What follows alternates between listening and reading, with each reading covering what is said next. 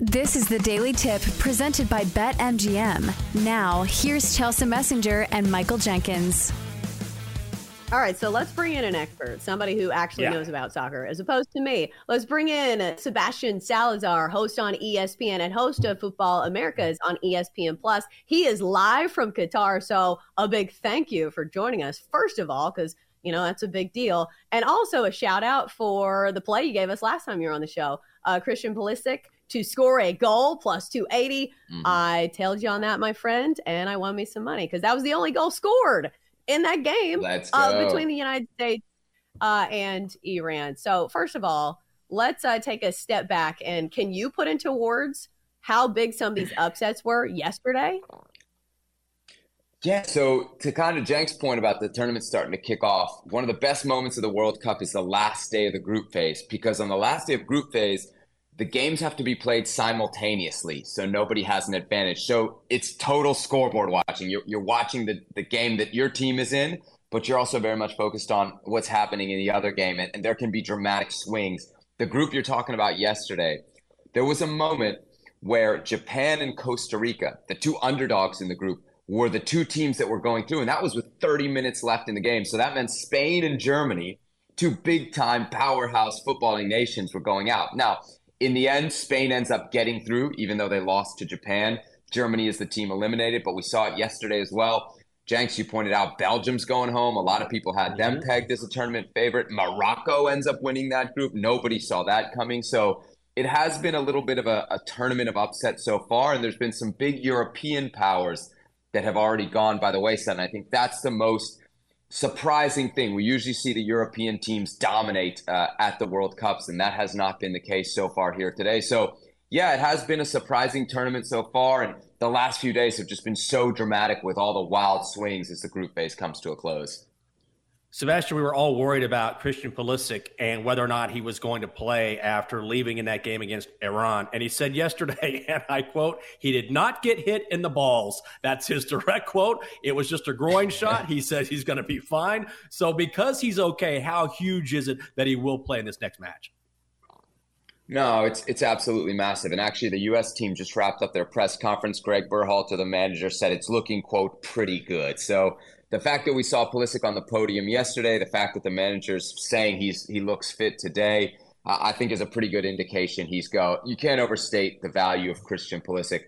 Let's just start with the emotions. Like, he is the poster boy for this team. He is the figurehead. And even though he's very young, he's the guy that all the other young guys on this team, because let's remind folks, this is the second youngest team at this World Cup. And they would be the youngest if it wasn't for the fact they included Tim Ream, who's 35 years old in the roster. He literally single-handedly made them older than Ghana, who is actually the youngest team in this tournament.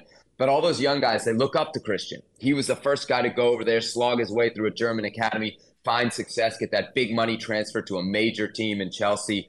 And all those guys want to follow in his footsteps. If he wasn't there against Netherlands, it would be a big emotional letdown. On top of that, he's their most goal-dangerous player. That's the reality. He provided the assist in the first game. He slams one off the crossbar against England, and he gets a decisive goal against Iran.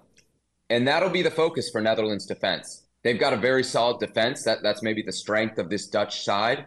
They're going to be focused on Christian Pulisic. If you take him out, it allows them to then kind of more evenly distribute their defense. Now they got to lock in on Christian. And don't forget, this U.S. team has other dangerous players. Tim Weah's having a good tournament. Serginho Dest, who was born a Dutch citizen and is actually going to be going up against his own native country. That could be a very interesting matchup for him. He's goal dangerous as well. We haven't seen Weston McKennie, a midfielder who has a lot of goals in his game, get one yet. He came close in the match against England. So I think Pulisic's presence is something that makes everybody else on the team better. And, having him is it's like going into battle with your captain, with your leader. Even though he's not the guy that wears the armband, not having him would have been just a huge dagger for this U.S. team.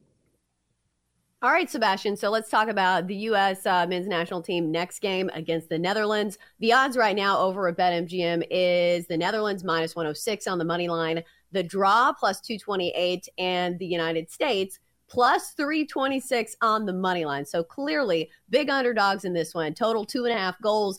The under heavily juiced at minus 169. You gave us some winners last time around. Is there any angle here that you think is worth exploiting? Look, I think the U.S. is an incredible value here. I really do. Jenks, I know what you're talking about with the Dutch. You know, they have a good run.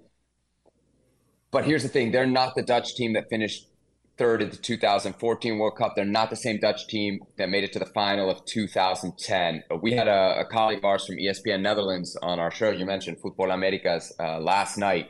They're very, very pessimistic, even more so. And he said, look, that's culturally how the Dutch are. But he said they're actually turning off the TV in Netherlands because of how this team is playing. The ratings have gone down game to game to game in the World Cup, and you never see that in a footballing nation. So they are not impressed with this Dutch team. It doesn't have the firepower of old, and they have a lot of players who are not right now in the elite level. You mentioned they have one of the best players in the world. You're probably talking about Virgil van Dijk. You got another guy, Frankie de Jong. These guys play for big clubs. But there's only like two guys. You know, they got 5 or 6 guys that play for Ajax in the Dutch league, which is a good level, but not the elite level in their starting lineup. And they have some players who you're saying, that guy's good enough to make the Dutch league? Like, the Dutch team, really? Like, that dude doesn't make the team in 2014. That dude doesn't make the team in 2010. So I think it's important to acknowledge this is not, you know, your grandfather's Netherlands of the 70s that invented total football and, you know, used to make it to finals of World Cups as if it was, you know, nothing for them. So I think this U.S. team also matches up very well. We talked about how young they are. That means you're athletic. If you watch how Netherlands plays, they like to slowly ping it around. I think that's one of the reasons Dutch fans are turning their TV off. They call it boring. This U.S. team is going to press them. They're going to make this Dutch team uncomfortable. And I think there's going to be some opportunities for the United States early in this game. So I really like the U.S. You said plus 325. I think that's a good value. If you want a little bit more safety, you can get them to advance at around plus 170, 160. That means they would get through either on penalties or an extra time.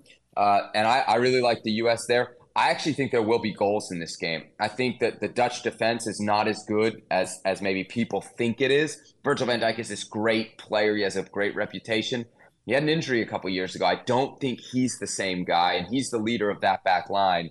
And I like this U.S. team. I like how they're playing. I think they've been unlucky not to score more.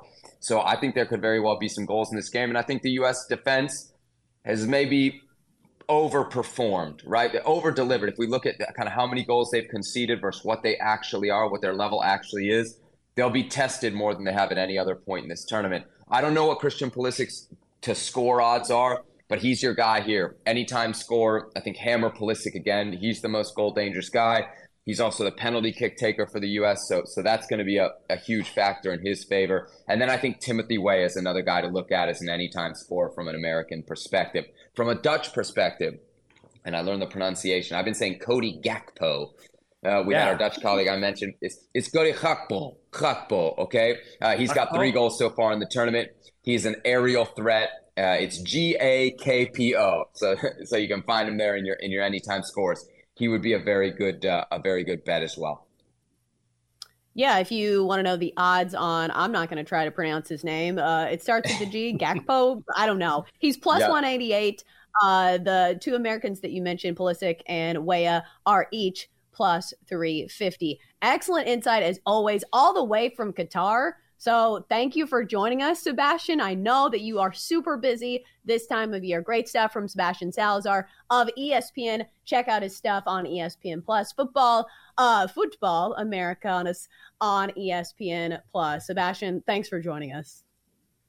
Weston McKennie anytime score might not be a bad shout either. Set pieces could be a big differentiator in this game. He scores big goals in big games, and he's great with his head. Oh, love it. Who was that? One more time. Weston McKennie. He's the guy with the red, white, and blue hair that plays in the midfield. You'll spot him as soon as the game starts. I just wanted to make sure people knew that because last time out, like I said, you won me some money. So thank you, my friend.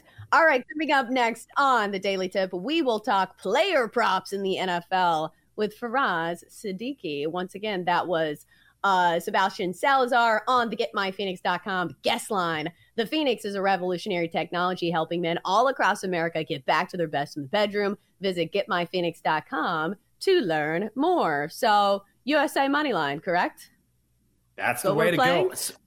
And Sebastian texted me while I was getting my hair cut in the middle of the game last time, and he was like, boom, boom, that hit. I mean, he knows his soccer. He's as good as it gets. And also, please play Gio Reyna. Why has he not played? One of the best players on that team. We've heard that even his teammates are looking around like, dude, why isn't he in the lineup more? So maybe that's something to watch out for on Saturday morning. For more, listen to the Daily Tip presented by BetMGM. Weekday mornings from 6 to 9 Eastern on the BetQL network, the Odyssey app, or wherever you get your podcasts.